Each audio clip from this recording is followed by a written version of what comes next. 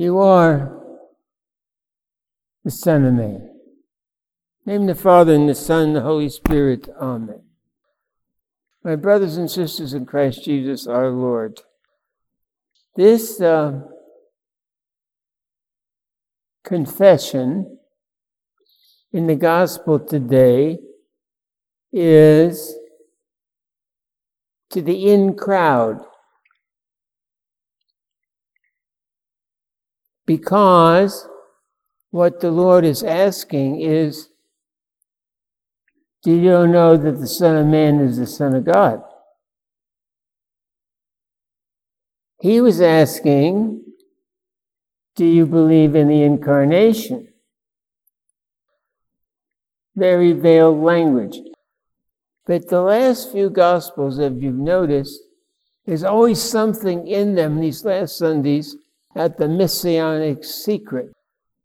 But not everybody knew that Jesus Christ was the Messiah, and he told them to keep it a secret. Now the question is, did he really want them to keep it a secret? I think he was saying, go on out and tell them.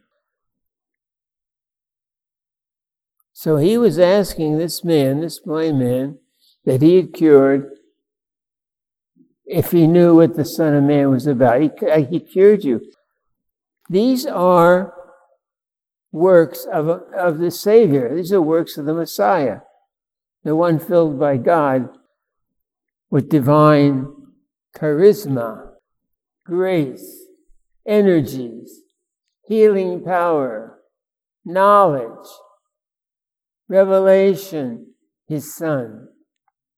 I wonder if he asked it because of the audience the gentleman had drawn to himself, the Pharisees. And there were the Pharisees, the Sadducees, and all these people, the people running the temple. And they were trying to perfect what they thought was the traditional religion. And they knew the Messiah was going to come. And they knew what people were saying about him. And so the Lord asked him, do you believe in the Son of Man? Do you believe really who I am? And I'm truly God and truly man. This is the question of the ages. It's the one question in your life you have to answer. It was a difficult question in the early church for about 800 years, and it still is, because we have to accept Jesus Christ is truly God and truly man in one person. Only one like that. Only one like that. What are you risking if you don't accept him? Eternal salvation. Now, when you were baptized, all of us, you were giving theological virtues. Theological virtues are powers of the soul of a man or woman. We use them especially to worship God. And so, people who are not baptized and chrismated, we don't normally admit to the Holy Eucharist, because you need those gifts from God to, with faith and love, receive the Holy Eucharist. And more than that, that's what makes you a priestly people, so you can worship at the divine liturgy. So, this morning, Elizabeth reminded us all that the obligation of the person is to worship the Lord, the liturgy. And today is a crisis in liturgy because so many people they're limiting the number of people who can come to liturgy. But yet if they're baptized and chrismated, this is their right. And of course, you can't receive sacraments by proxy. or by watching them. You might receive some grace, however, and it's a good thing if you can't get to the church to celebrate with the priest and the community, that you do that. But the optimum condition is to use the gifts that were given to you when you were baptized and chrismated and come to the Eucharist. I remember I was in a class and with Father Petrus, and one of the priests asked,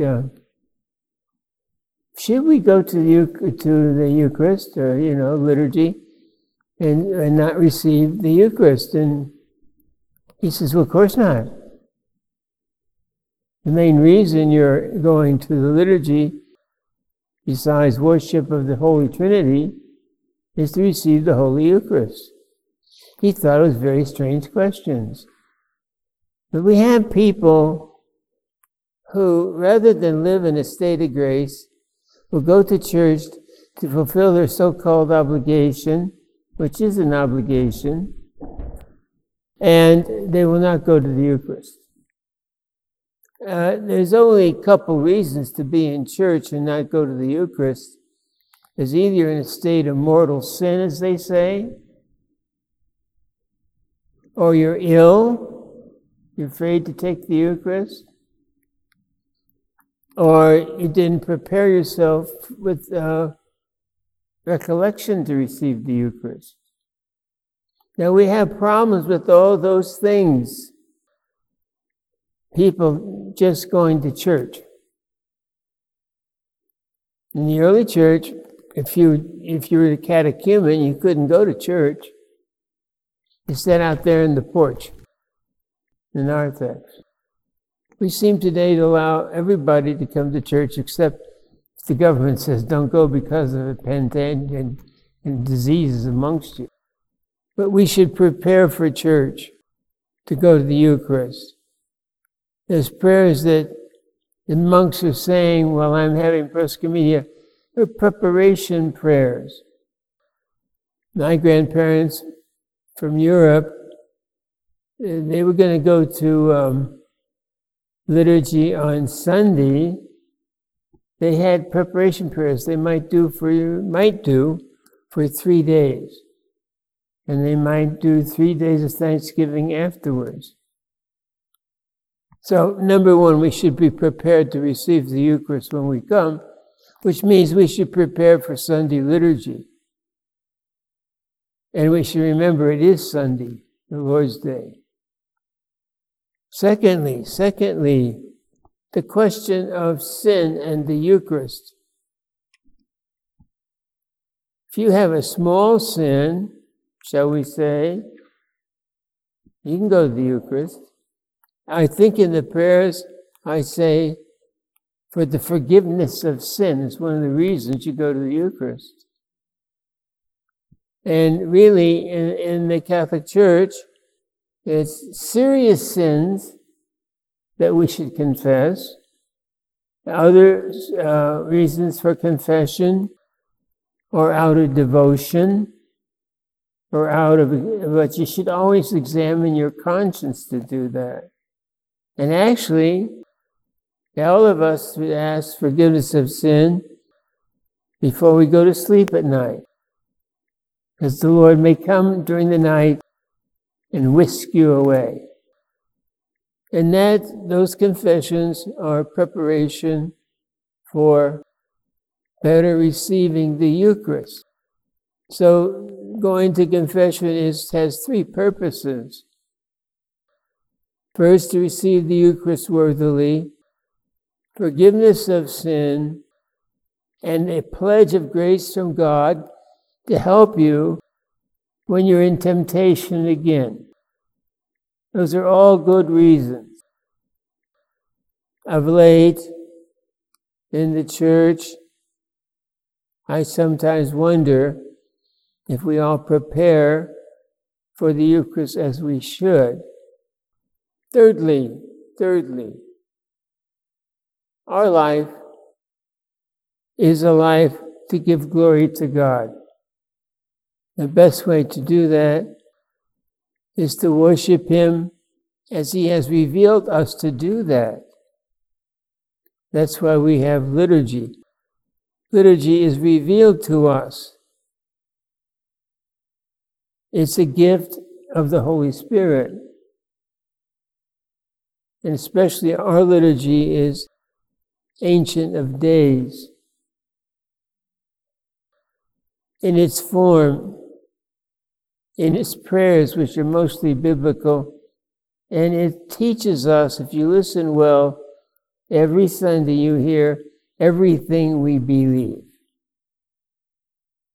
It teaches us well. So this question, are you the Christ, the Son of the living God? Are you the Son of Man? Yes, yes. And what are you here for? To heal you, to open your eyes,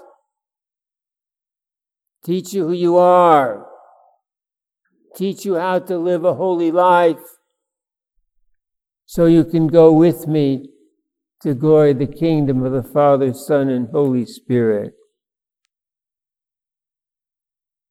Each liturgy, Eucharistic liturgy, is a celebration with the Father, Son, and Holy Spirit. That's why when the priest picks up the gospel book to begin the liturgy and make the sign of the cross, he says, "Blessed is the kingdom of the Father, Son, and Holy Spirit." You are that kingdom. You are those holy people. You are magnificent in yourselves.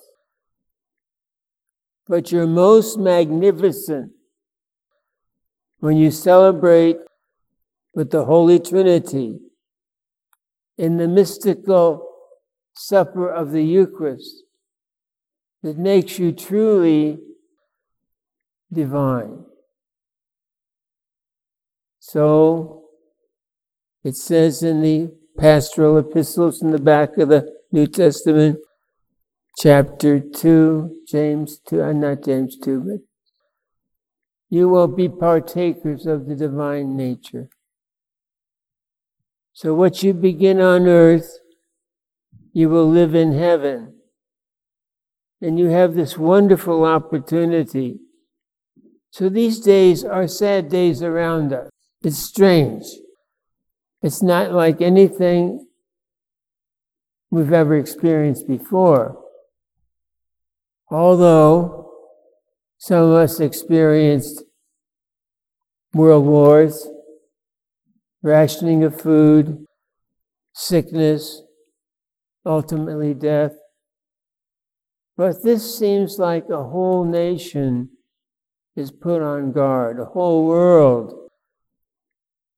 It's all called to the Eucharistic life and to confess, you are the Son of God.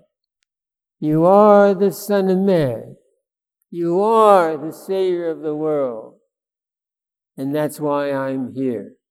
Name the Father, Son, and Holy Spirit. Amen.